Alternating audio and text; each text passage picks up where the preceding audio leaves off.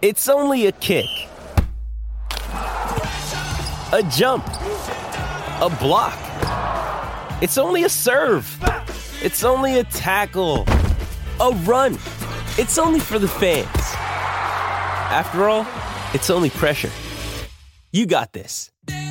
Adidas.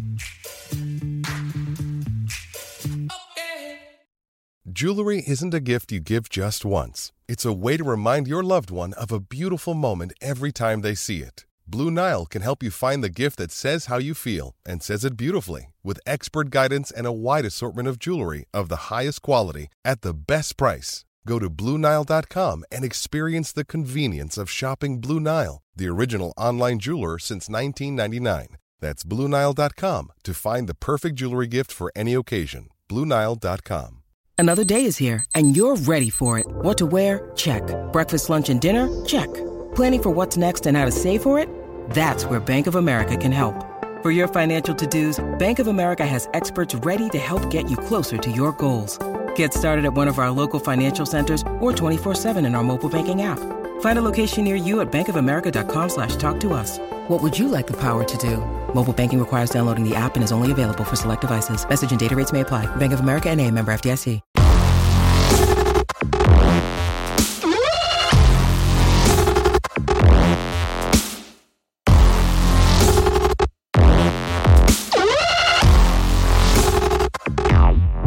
Hey guys, I'm Si and welcome to Ace Podcast Nation. Here on the channel we've got all sorts of podcasts for mental health, MMA, football, films, TV, conspiracy theories, and of course our unique series, My Story, where we interview athletes or actors, people from different professions. We take them through their careers and life. We've got a new episode dropping this Sunday with former WBO world champion Robbie Regan.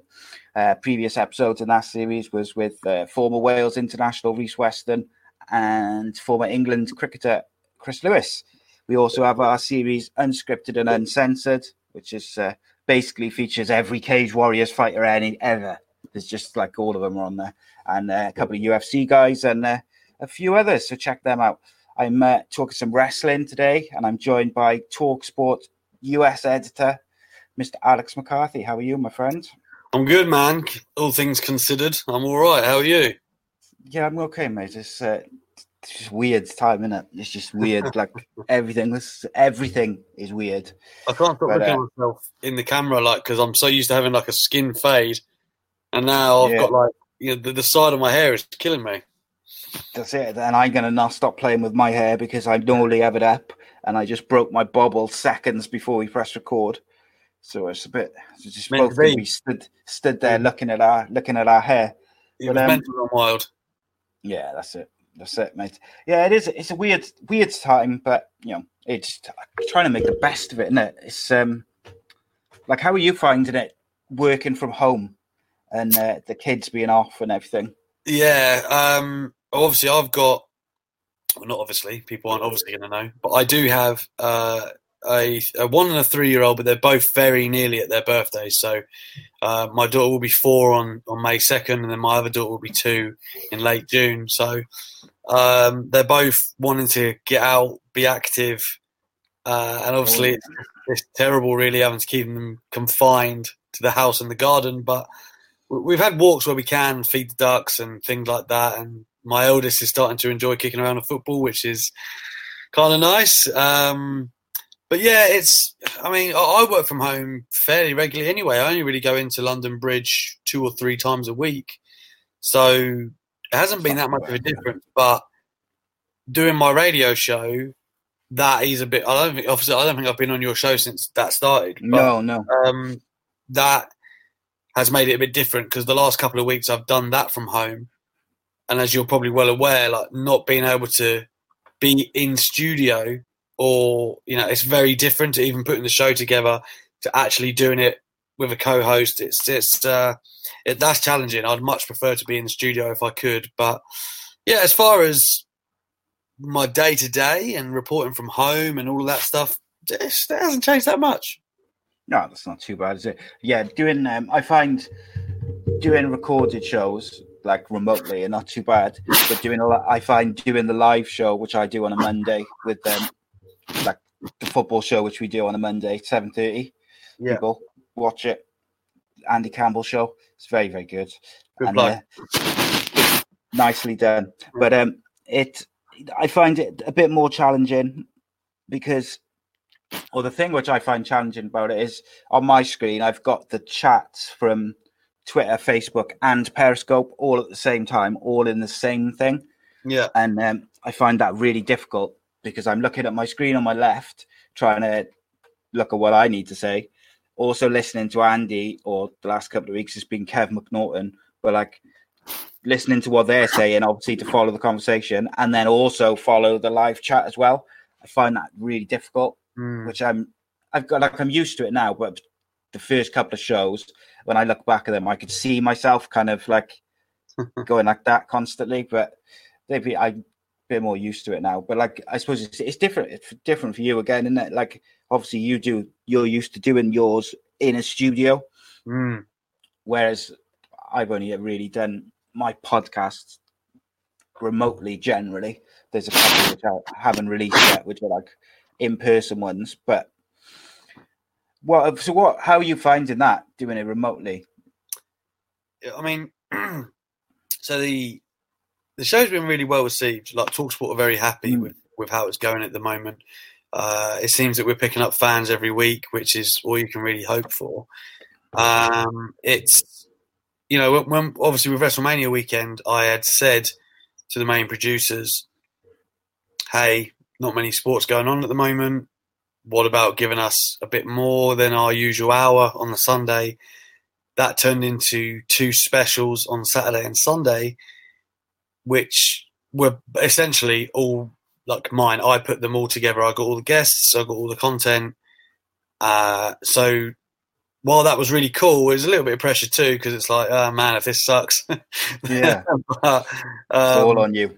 Yeah. But it seems that they were really pleased with what we did. We had Joe Coffey, I always want to call her Viper, Piper Niven. Who else did we have? Obviously Ric Flair. I'd done like a pre-record of him. We had a pre-record of Mark Dallas. We had Trent Seven. We had a pre-record of Big Show. Diamond Dallas Page came on it live. So, like, considering that I basically only knew that the show was going ahead on maybe like Tuesday. But considering like we pulled it out of our ass on the week of, is I'm pretty happy. And obviously the Drew McIntyre appreciation hour, that went really well. Got loads of good stuff, good stories, and then obviously it capped it off with him getting the win. So it just would have been so much better though if I was there, if I was actually overseeing it and being able to have my input on it. There's a lot of different things that go into a show that I didn't even really think about until I had a show. So would have been great if I could have been more hands on. But I'm still pleased, really, really, really, really pleased with how it came out. Very obviously grateful to Will Gavin, who was my co-host on this occasion. He's not the usual one, but he's done a good job for Alex Shane and the producers as well. They've really got involved. So, slowly perceptions are changing at TalkSport, which is great. With that has come more opportunities for me.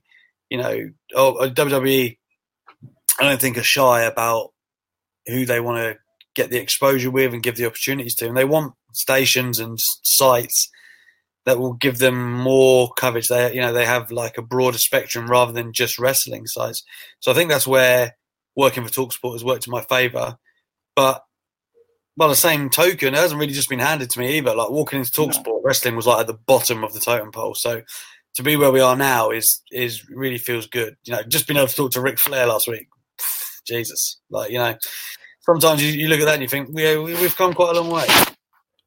Yeah, and the thing is, like, you've had some massive names on there in the weekend, and I agree with you that like WWE wants the biggest exposure that they can get, and work having it with TalkSport, you working for TalkSport is going to give you an advantage maybe over some others. But equally, like I know from speaking to other people, to how should I phrase this without getting you into trouble?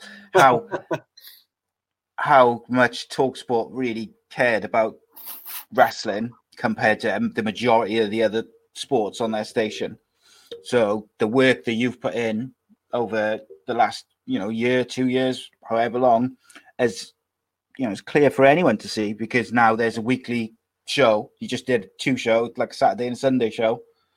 And I'm sure people will say, "Oh, well, it's because there was because of the coronavirus and this, that," and well, it's not. It's because the show that you've been doing every week has been so well received that people, when you made the suggestion, they were open to it because it's been well received. If it had been doing terribly, they would have said, "No, thanks."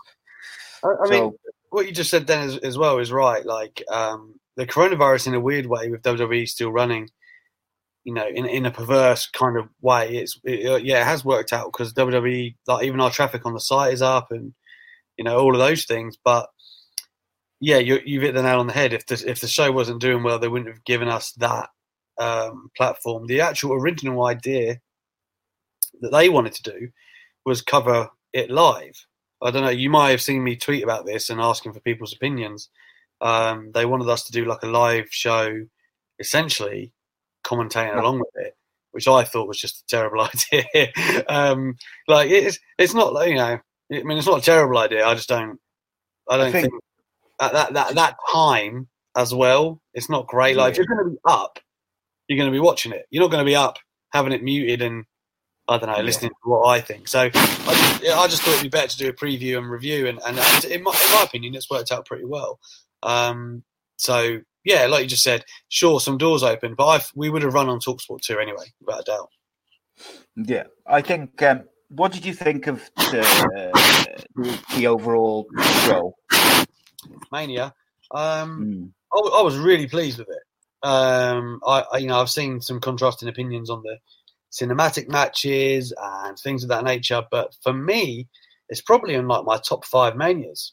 It really is. Like, there's a lot of matches in there I really enjoyed. Now, just to kind of give you an overview, you can dip and dive in whenever you like, but I thought Charlotte and Rhea was extremely strong, probably the strongest women's match of the weekend. I don't agree with these assertions that Charlotte is burying anyone, or it's just another reason for her to reign on top. I really do think Rhea benefited from that match, and she will benefit moving forward. I spoke to Charlotte the next day. I definitely got that vibe. I feel like the ladder match was a show stealer. I thought Edge and Orton was an absolute classic. It just could have... I think if it lost about 10, 15 minutes, it would have been one of the matches of the year already. The opening and the end, I thought, were phenomenal. It was just that it kind of laboured a little bit when it was just strikes through the Performance Centre for like 10, 15 minutes. But otherwise, I'm not... That's being hypercritical. Like, do you know what I mean? It's not like I sat there and I was like, this is terrible. It's just a hypercriticism, I guess. But to them, it might have been part of engrossing you into the story. Who knows? I didn't like either of the title matches. Only the outcomes. Whether ends justifies the means, I guess. But I wanted Drew as the champ, and I didn't really care who was champ as long as it wasn't Goldberg. So from a fan's perspective, I got what I wanted. But I do think Brock and Drew could actually put on a banger of like a 10-minute banger. Without having to do these finisher fests, which both of them were. That's just not my cup of tea. It might be to some people, but it's just not for me. What about you, man? So I'll start with what you finished on.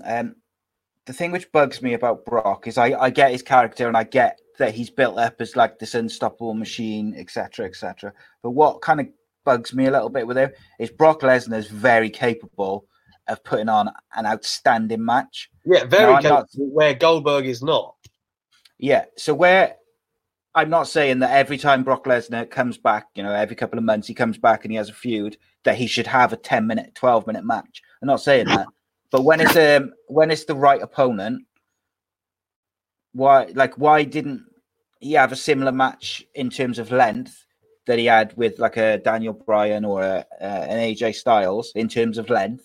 I guess their argument is that it makes Drew look strong having disposed of him that quickly, but I don't think that's.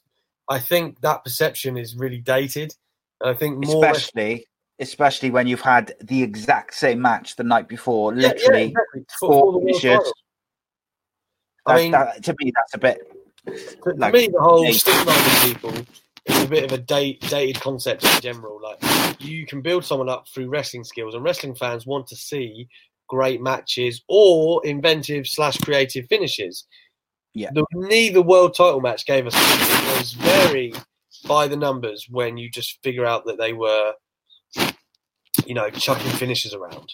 That's the bare minimum. And I feel like for both matches to go in that way, I could understand Goldberg going that way because he truly can't do much else. But Brock and Drew, I felt like should have been more. But like I said, I was happy with both results, so I kind of just put a lid on it. Yeah. I think for me, like in terms of the whole WrestleMania thing this time round, I've struggled, and I've said this on the Keeping It Real shows with Andrew Thompson. Like, I've struggled to get into these empty arena matches, the matches. Like, no matter how good they are, some of them have been outstanding in terms of technical moves and psychology. I just struggle to really feel it, and I find it hard to get into it. So I went into this, and I was looking at the matches on paper, and I was like, yeah, I'm looking forward to a few of these matches because I'm interested in the build-up or the characters, but I'm not expecting to enjoy it at all. Yeah. And I enjoyed every single match for different reasons, every single one. Some of the booking decisions I was a bit puzzled by, but then that was only on like one or two. The Charlotte and Rhea thing, I do think they would have been better served for Rhea to win. But I'm similar to you. I don't buy into this thing that Charlotte's like had everything handed to her on a plate and she's the golden child. Look, it's very clear that WWE wants her to beat her dad's record. It's clear, everyone knows that. They want her to beat the 16 times, and she will. But equally, there was a time she won the title and she lost it in the same night to the Money in the Bank winner. She hasn't always had the longest of reigns. It's not like when she gets it for 18 months and beats everyone. She's had quite a few short reigns, and I wouldn't be surprised if she drops it to Io Shirai to make Io Shirai look strong. I know.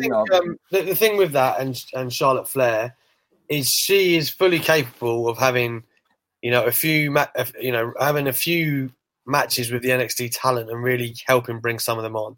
She said something very interesting to me on Monday, and it was that Rhea Ripley almost looked stronger in defeat for having gone toe-to-toe with Charlotte than maybe defending the title would have. You know what I mean? Like, just hanging with someone of the caliber of Charlotte Flair. And I think that's a very true statement. I think that rub will benefit her in the long run. You have to remember, Rhea Ripley's 23. I know, she's so young. No rush for her to Charlotte Flair, 34, in her prime. There's no rush for Rhea Ripley to go over her. People are so short-sighted with that stuff sometimes, where they just want the result that they want. And don't get me wrong, I'm a big Rhea Ripley fan, big fan. She's a huge talent, but I don't think it's the end of the world that she lost to a prime Charlotte Flair at WrestleMania. No. I really don't. I was more upset. Very excited about that. Very. Oh yeah. I was more bothered. I wouldn't say upset. I was more irked by Shayna Baszler losing. Yeah. Because I feel like the window for Shayna Baszler is a lot shorter. Like, I think she's 39. I think she's 40, 39. But that's the thing. People, NXT won at Survivor Series and were really strong, and then Shayna Baszler and Rhea Ripley both lose at WrestleMania. I'm not as high on Shayna Baszler as I am on, say, Rhea Ripley. That's not to say I don't like her, and I've made this argument before, I feel like if Ronda is coming back this year, which all signs point that at some point she probably will be, assuming this coronavirus stuff settles down, then building to her and Becky one-on-one is the natural thing to do. And in that scenario, you need Becky to look just as strong as when she last beat Ronda to help make that magnet. Do you know what I mean? Can an unbeaten Becky, can Ronda avenge the only loss she ever had? That's the draw there. There's no need to insert Shayna into that. Are you really going to have Shayna Baszler be the next dominant force in WWE? I'm not convinced that she was. I feel like she was built just to face Becky.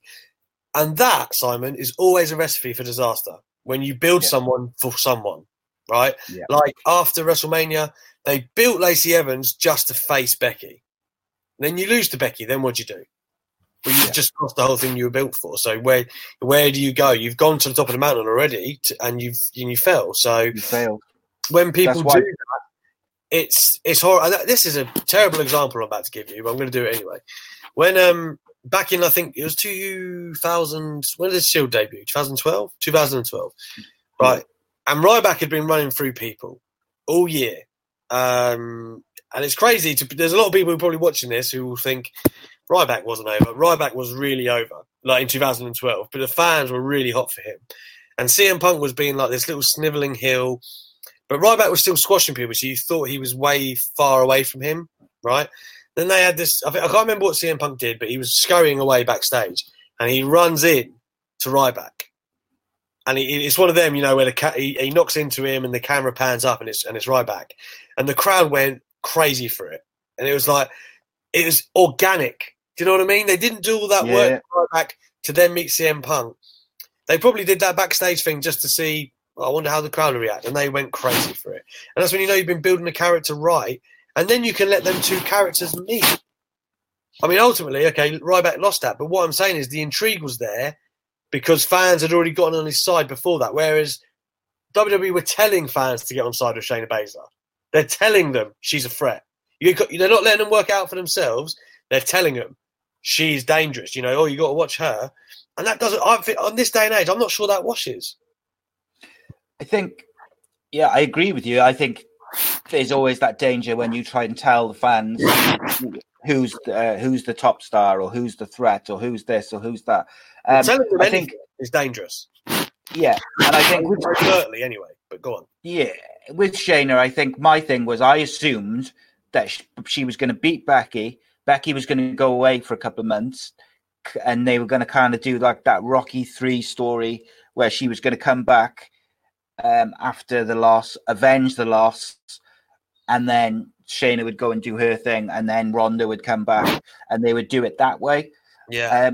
Because I assumed that they'd want to keep Shayna strong, and like she's been if you take out WrestleMania, she's been not many females have come in and been that strong ever. Well, in the last year, she's only lost to Rhea and Becky, hasn't she? Yeah. So it's not the worst thing in the world when you look at it from that point of view. No. I've got to ask you, because I know you haven't got a great deal of time, so I want to ask you about the Firefly Funhouse. I'll give you 10 more minutes, mate. I'll give you 10 solid minutes. Go on. Excellent. We'll spend it all on the Firefly Funhouse. What did you think of it? I loved it, and I loved the Boneyard match. Both of them excellent. To a lesser degree, I loved Gargano and Ciampa from NXT last night. It was good, don't get me wrong, but they're following in some kind of steep footsteps after the last week for cinematic matches. I did like the ending, though. Well, I won't spoil it for anyone who hasn't seen it, but I did like it. But yeah, Firefly Funhouse. I spoke with a guy from WWE, one of the guys I regularly speak to, and he said that he thought Cena was the super giving, basically. That he done so much to make Bray Wyatt in those, for want of a better term, vignettes or whatever you want to call them. I thought it was like a film, I did. Yeah, it was. I thought it was like a journey film. It rewarded you for knowing both of their stories, right? Like Cena and his journey to where he is, and Wyatt and how they collided at Mania, how that affected Wyatt and where everything played off from there. So I feel like it was a real reward for being invested in their stories. But even if you had never seen either of them, by that same token, it painted it all out for you. So I thought it did a wonderful job of helping both characters. Cena was clearly giving him the rub. That's a huge rub for Wyatt to get. And I just thought it was masterfully done. And also in a different tone to the Boneyard. It fit Wyatt. Yeah. Cena as well, kind of in a wacky role, was very, very well done. I just thought it was excellent. And the Fiend is in like a more powerful position than ever now because, when Cena comes back next, everyone's going to be like, man, what is he going to be changed? Like, what actually happened? It's when there's lots of questions, it's a good thing. Yeah, so a couple of things I would say. First of all, I'll say the 3 cinematic matches which the WWE did. The best thing I like overall about them all is they're all different. Yes, I loved how different they all were, because they could have easily just done a kind of lazy template of the final deletion for every single one and just inserted different characters with similar spots. But they didn't. They made them, they tailored them for the feuds specifically. And the Firefly Funhouse one I like as well, because if John Cena decides he never wants to come back, what a way to finish. I think he will come back. He will, obviously he will. But like, if he doesn't want to. Yeah, exactly. And it's still, he might go away for a long time now.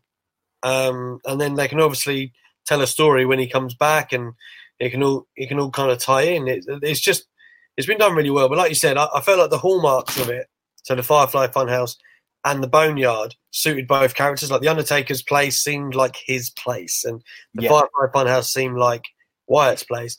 I loved the little NWO sketch in the Firefly Funhouse that was teasing.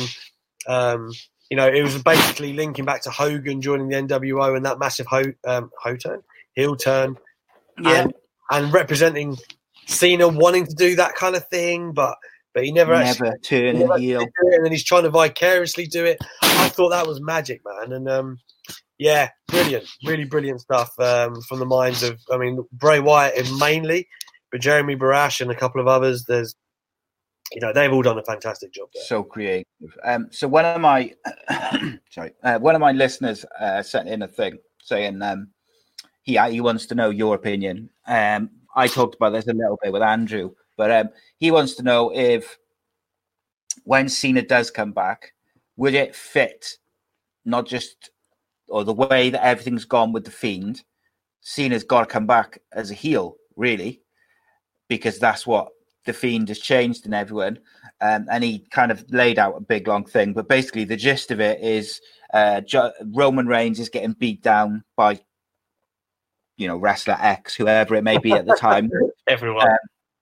John Cena say a tag team, I don't know, whoever. A tag team's beating up Roman Reigns. John Cena's music hits. He comes down, everyone thinks he's coming to save Roman Reigns. And in fact, he turns on Roman Reigns, joins this tag team, and forms not necessarily the NWO, like to 2020, but like a kind of super heel stable led by John Cena. I'm not sure if it would work in this day and age, but I think it would get people interested. I think he'd get the biggest cheer of his career if he did that. And that's the thing. Like, it's WWE have probably always resisted on that premise, really, but it's interesting because you definitely could do I don't want to say like a Hollywood Rock, but you know what I mean, like a snobby character. You could also do a darker character with that is kind of aligned with Bray. I'd love it if he was kind of a permanent fixture in the Firefly Funhouse now. You know what I mean? Like a puppet of him. And same as like Vince is and, all the others. And just to keep it moving along, just to explain it a bit, because you don't want to, that's the thing, like you don't want it to just be, the Fiend's back next week and he's, you know what I mean? There's no mention. Yeah. For me, it's Cena. I'd love a heel Cena because he's perfectly capable. I do think that was sowing the seeds a little. And I do think the fact that he's playing a bad guy in the Fast franchise helps. Is a good time. Do you know what I mean? If he's finally embracing that in any capacity, then I think it's a good time. How he does it, forming a stable, that would also be great because, anyone getting the rub of Cena would be sensational. I'm just not sure. It would, it's hard to say who's the most beloved person in WWE today, but as much as I'd love it to be Reigns, I don't know. But he would have to, he'd probably have to crap on multiple people, I would say. Yeah, I think he'd probably have to start with maybe a Reigns and then attack or cut some promos on some beloved baby faces to make just to cement the booze. But I think Bray Wyatt's one of the, in terms of character, like people do like the Fiend's character, and I think that's why so many people were up in arms about the Goldberg thing, is because so many people have enjoyed, the Fiend and the Firefly Funhouse and that sort of thing. Let me touch on Goldberg quickly. Now, you see the reports come out yesterday, right, from Wrestle Talk and WrestleZone. That he refused to lose. Is that right? It's ridiculous, right? They're saying he refused to lose to Wyatt, and then he refused to beat Strowman because he didn't want to work any more dates in 2020. That's a load. I don't believe that. I spoke to people in WWE. That's a load of rubbish. He's going to be working whenever the next Saudi show is. He's going to work it. So this whole doesn't want to work in 2020 again doesn't make sense. The Wyatt thing is ridiculous. The whole idea that he was brought in the first place was to beat Wyatt so that they could then get a positive reaction for Reigns at WrestleMania. It's essentially the whole premise. And they wanted to move the Fiend onto Cena. That was a plan that they always wanted to do. And although the original idea was, maybe you could have Cena going for the 17th title, they couldn't think of a way to get to that. Like, they didn't want... There wasn't a way that they didn't have any time to get Cena on TV to earn it, or do you know what I mean? And to build it. Yeah. So they were like, we'll just make it for not the title, and we'll have Reigns and Goldberg. Sounds good on paper. Obviously, it didn't work out because, if I had seen Reigns run through Goldberg, I'd have been happy as anything. Wouldn't have mattered to me. Yeah. What I'm trying to say is everything that they planned out obviously didn't really work out, and they didn't need to bring in Goldberg at all on reflection. But it is what it is. Nobody could have predicted where we are now. So yeah, it's a shame. But anyway, what I wanted to say about that is the reports on Goldberg, we know I'm not a big Goldberg in-ring fan, but doesn't mean he deserves all this slander as if he walks around backstage saying, not losing to that guy, not losing to that guy. He doesn't do that. I agree with that. I'm not a fan of Goldberg. I never have been. But I think the fact is especially with those Saudi shows, is that guys like Goldberg and Lesnar get paid so much money to do them. They will effectively do whatever they are told. Yeah. Within reason. And Brock Lesnar's always said himself is he'll lose to anyone. Just as long as he gets, whatever they've agreed to pay him. I know we've had this discussion before as well, but you have to think to yourself, how many moles are there in WWE? Seriously, have you ever sat there and looked at the amount of people that say sources? Got a source, yeah. Yeah, sources. Seriously, man, how many? I don't want to swear. How many people? No, you're right. How many people do you honestly think are in WWE trying to tell people things? For me, obviously, I've been interviewing wrestlers for 5 years plus now, and I've gotten to know a few people either in networks attached to the company, or some people inside of it that I've just met from going to America, doing all these things, going to shows, doing all these interviews. You get to know certain people, and even I am far less connected than some other people in this world, right? And then you get these people, and I feel like I'm going to sling mud. And I don't really want to, but they don't really go to shows. They just work for little websites out of nowhere. They've got sources. Come on, man. Come on. Yeah. I don't buy it. And people need to think before they start jumping on the bandwagon. And I was trying to say that in my tweets yesterday about Goldberg. I was like, basically I said in the first one, that's some alleged sway. Do people really believe that he could walk around backstage and say, no, change the Mania plans. I don't want to lose to that guy. Yeah. And, I just want fans to be more considered about their sources. And that's by no means saying, follow me, I'm the Messiah. But I'm just saying, be careful of what you do consume, because everyone is looking for that route. What gets you clicks is rumors, right? And news and inside scoops. Not everyone has them. And a lot of journalists know that's a way to get ahead and that's a way to get clicks. And honestly, it's not a good sight. Oh, I agree with you, and I know we talked about it before, so I'm not gonna. And I know we're coming up on time now, but I will say is these people who go for the clicks over quality of reporting is, yes, they get found out eventually in the midterm because people realise they're full of crap. Well, did you see that Brad Shepard has taken a step back, apparently? Oh, well, that's because he's been found out and people have realised that he's full of shit. Precisely that. But I don't even follow him, but someone sent me the screenshots the other day of him doing this long essay. In fact, it was Ryan Satin who sent me the screenshots. And it was of him saying in a really convoluted way that essentially he wasn't going to be doing what he's been doing anymore, which surprise, is fine. Which is fine. It's just, but like you just said, eventually, I think Bill Batty was a guy back in the day as well. Like they all get found out eventually. Yeah. What surprises me is some of the bigger networks, or not necessarily networks like TalkSport or like NBC or people like that, but I mean bigger websites which maybe don't do their due diligence and then attach themselves to these guys who are clearly making stuff like that. That baffles me. Look, I've inboxed Adam Pacitti at Cultaholic before and said, I'm not going to say what the journalist who it is, but I've said don't use that guy.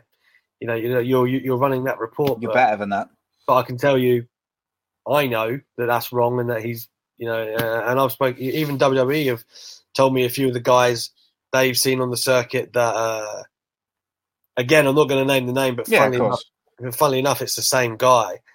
One of the PR guys was telling me yesterday that are coming out of Mania, so they were like, we're going to try and stamp down on some of these reporting now. And somebody had put out a video. Do you know what would do that though, mate? Do you know what would WWE could do to stop the shitty reporting? Is to give interviews and time to websites who are good, like whether it's yourself, whether it's Fightful and Sean Ross Sapp, or it's Ryan Satin, or some of those other people. And I did notice, obviously, you get interviews. Ryan is obviously working with Fox, so he gets a certain amount of access. I did notice that Kofi Kingston was on Fightful the other day. Yeah. So whether that's part of their strategy, and I think that's a very good strategy. To not only stamp out the shit ones. You'll have to talk to Sean about that. But he spoke to me after it, and there is a story behind it. But you'll have to ask Sean because it's not. I will. But I've spoken to Sean and many others about WWE and the way their PR reaches out and the way they view. Goes back to what we said at the beginning of the interview, the way they view the outlets and things like that. And I do feel like that's what my reputation's kind of been built on at this point, that I've handled the interviews well. And you get some of these ridiculous people online calling you bootlickers and shills and whatever. Yeah. Honestly, it doesn't bother me. It's part of it. If that's what they want to say, I mean, what do they think I'm going to do? Like, it's not biting the hand that feeds you because I don't work for them. But at the same time, it'd be stupid if I was just, crapping on everything WWE did. But at the same time, I'm a positive wrestling fan anyway. So, it doesn't bother me. But anyway, the point I was getting at is that they do filter talent around. And I think that WWE have some expectations. But these websites, and I'm just trying to think off the top of my head, like, I don't know, like a Ringside News, for instance, which is terrible. The worst of the worst. But, let's just use them as an example. They have to, because they don't have that, and they are who they are, they have to, make their own news. And it's crazy that some fans will still go there and look at their stuff. I don't really understand it, but, whether you can get concrete stuff, either A, from the horse's mouth, because guys like me, Sean and Ryan, have spoken to the superstars, or we're at events, we're seeing what's going on, we're speaking to production people, we know what's happening at shows and behind the scenes, by and large. So I guess I would just encourage people to use their brain in that aspect. Yeah. But that's not to say there aren't a lot of good people out there doing work. You have to figure it out yourself. Find them. Gary Cassidy is a guy I like very much. Not sure why he's selling hoodies of himself. I'm sure we'll get into that next time I see him. But his interview work and his work rate is very, very good. Something that I like. Like, he's a guy that I would welcome on my team any day at Sportskeeda. And there are several different guys. Stephanie Chase is another one. People talk about a lack of women in journalism, particularly wrestling journalism. She's the best there is in the UK, in my opinion. Knows New Japan, knows AEW like the back of her hand. Again, if I had a spot at TalkSport and I could pay her, I'd bring her in a heartbeat. So there are people that you should be giving attention to, but then there's a lot of people that are, for want of a better term, trying to fool fans, and that's a part of wrestling that it bugs me. Yeah, I agree. So just to finish off, I will say one final point on this. Obviously, I do a podcast, a regular wrestling podcast with Andrew Thompson, who used to work for Fightful, works for Post Wrestling now, and he's an excellent reporter. Post Wrestling, where John Pollock is, right? Yeah. John Pollock's fantastic. But anyway, continue. And Andrew, he's only I think he's 23. He's one of the best young writers out there. Superb, and he's a very, very funny guy. I love doing a podcast with him. He just we kind of just fell into it. Yeah. It's like we did one, and then we just like, oh, should we do another one next week? And then there we go. But you know what? Even just his grounding at Fightful and Post, I would give him the time of day. Do you know what I mean? Yeah, man, absolutely. But you know what? We were talking about this thing about WWE and how hard it is for people like him to get interviews. And he said, and then you'll get like the conference calls, and so every now and again they'll let some of these, for lack of the better terms, cowboys on, and they'll ask really inappropriate questions. So like the way he says it is like, Andrew will say, like, if I get a chance to interview someone from WWE, I'm not going to start asking them when their contract's out, and if they've spoken to anyone from AEW, or all the questions which maybe fans would like to hear. But it's perhaps not the time and the place to ask it when you're on a WWE conference call. Yes. If you get to interview them in a different setting, fine.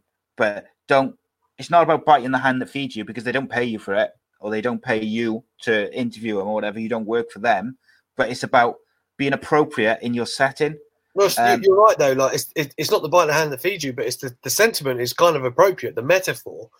Because at the end of the day, if you want that access, which will in turn improve your workspace, then you've got to play by the rules. I'm afraid, like that's how it is. I'm not sure what people expect. I honestly don't. Yeah. It's not even like they might give you a list of questions saying, don't ask this, don't ask this, don't ask this. It's like, use your brain. What I've never had a WWE interview. Never ever had a WWE interview where they've said, "Send me your questions beforehand." Never once. Yeah. Whereas in AEW, I have to send them an email with a list of topics, not necessarily the question, but topics. Now that sounds like a slant to AEW, but it's not, because I've never sent them a topic they've sent back and gone that. And some of them I've thought they might not like that, but. Because, it's talking about WWE and all this stuff. Like when I interviewed Cody, and I thought, maybe they're not going to like that. But I thought, fuck it, I'm going to give it a go anyway. And never once have AEW said no. I think they just like to be prepared, which is fine. But WWE, I've never had somebody say no. Let me know what you're going to be asking them beforehand. And sometimes I've offered, and they're like, no. So... like you said, it's just about being sensible and playing by the rules. And if I could give any advice to anyone, to the position I'm in now, where I'm interviewing people several times a week, just in the last 7 days, I've had Ric Flair, Charlotte Flair, Gallus tomorrow morning, and then obviously there's people who've been on my show. And it is about building equity with those companies and within the industry.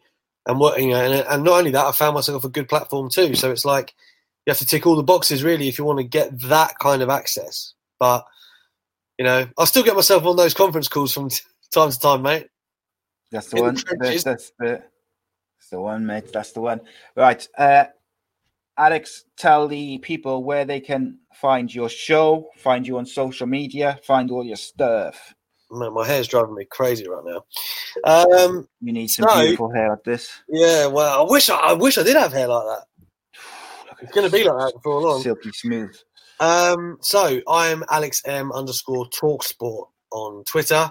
I'm exactly the same on Instagram, but I'm really not worth following. And then, of course, I've got my radio show Talk Wrestling on TalkSport 2, and that is 9 till 10 every Sunday. That's a phone-in, so fans get their chance to tell us what they think. As we've discussed in this interview, I get plenty of guests as well. And we have the quiz, which has become my personal favourite. So, yeah, it's a really great time with TalkSport, banging online. Got the radio show going. Hopefully when this coronavirus stuff is over, there'll be more out in the field, at shows, doing interviews. That's what I love the most. So let's hope we get back to that. But until then, yeah, you're going to have to deal with me on the radio and online, I'm afraid. Good stuff. Guys, I highly recommend you check out Alex on Twitter. Very funny. And check out his radio show as well. It's very, very good. Just very quickly, guys, check out Away Day Apparel, www.awaydayapparel.co.uk. And especially for viewers and listeners of Ace Podcast Nation, if you use the code, all in lowercase, AA Podcast Nation, you get 10% off all your orders. YouTube.com. Is that what you're wearing now? It is, yeah. And they've got a flag by you as well. They got loads of good stuff. I like it. Speak to me after the show, my friend, and I'll sort you some stuff up. And also, youtube.com/Ace Podcast Nation. Subscribe. It's the hardest thing I found to build up. I've got like nearly 9,000 followers on Facebook now, but the YouTube is like just slowly building. It's weird how it goes, but there we go. My YouTube channel, I haven't really paid the love to it that I should. But I did put a Bianca Belair video on yesterday. It was like the first, and the one before that, I think, was Jeff Jarrett. And then I hadn't done one in about a month before that. And I've still got like nearly 500 subscribers. And I think, God, if I can just get that to 1,000 and start monetizing. Well, that's the same as me. I'm like creeping up. I think I'm up to about just under 700 now. Yeah. But like one of my biggest issues I'm having is that like my viewers and my listeners, they're kind of like spread over both. Yes. So like a lot of the people who watch the Andy Campbell show, they watch it. And then quite a few download it. But then some of the other shows, they all download it and don't really watch it. It's weird. I don't know how to explain it. But there we go. No, you're right. Because for me, like Twitter is probably the main hub for me. And then as I've got more... So I wasn't even putting videos up, like I said, for weeks. But then as I was getting more followers on Twitter, then out of nowhere I'm getting subscribers on YouTube. And I'm thinking, well, they must be linked. And then I'm getting followers on Instagram again, and I'm a terrible Instagrammer. Unless you want to see me walking my kids around, there's not much going on, especially at this time.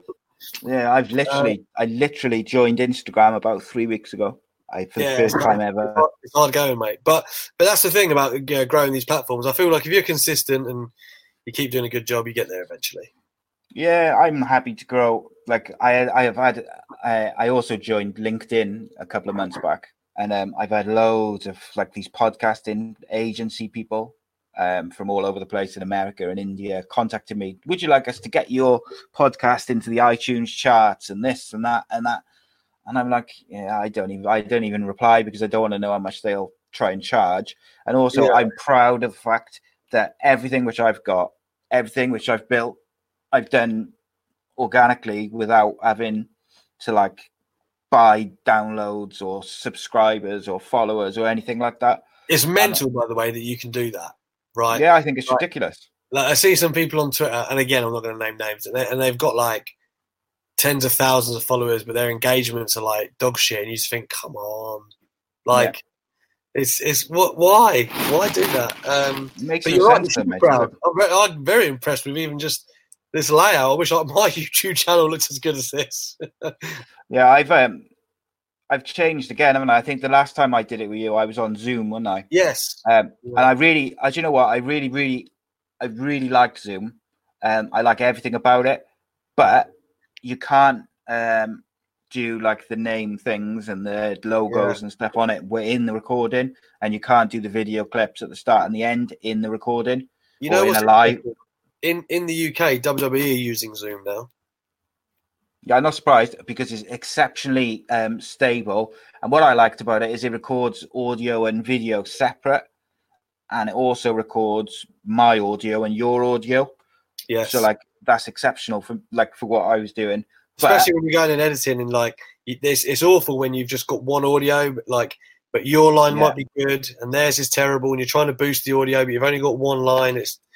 When I interviewed Robbie Regan, my line was really clear and crystal clear. His video was really crystal clear, but his audio was really quiet. So I had to go through and like fix it and stuff. But I like StreamYard because I can, like with the edit, even with this where I've got to go in and change the name tag and stuff, it'll take about an hour.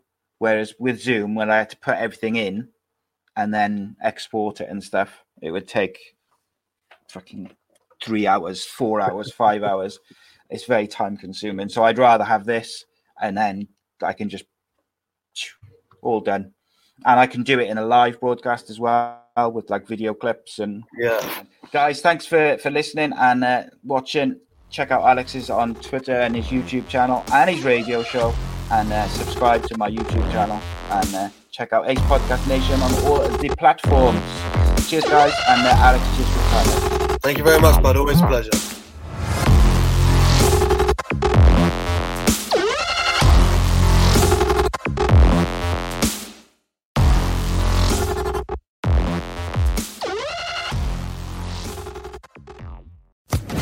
Social Podcast Network. Hello, it is Ryan, and we could all use an extra bright spot in our day, couldn't we? Just to make up for things like sitting in traffic, doing the dishes, counting your steps, all the mundane stuff. That is why I'm such a big fan of Chumba Casino. Chumba Casino has all your favorite social casino-style games that you can play for free anytime, anywhere with daily bonuses. That should brighten your day a little. Actually, a lot. So sign up now at ChumbaCasino.com. That's ChumbaCasino.com. No purchase necessary. VGW Group. Void where prohibited by law. See terms and conditions. 18+.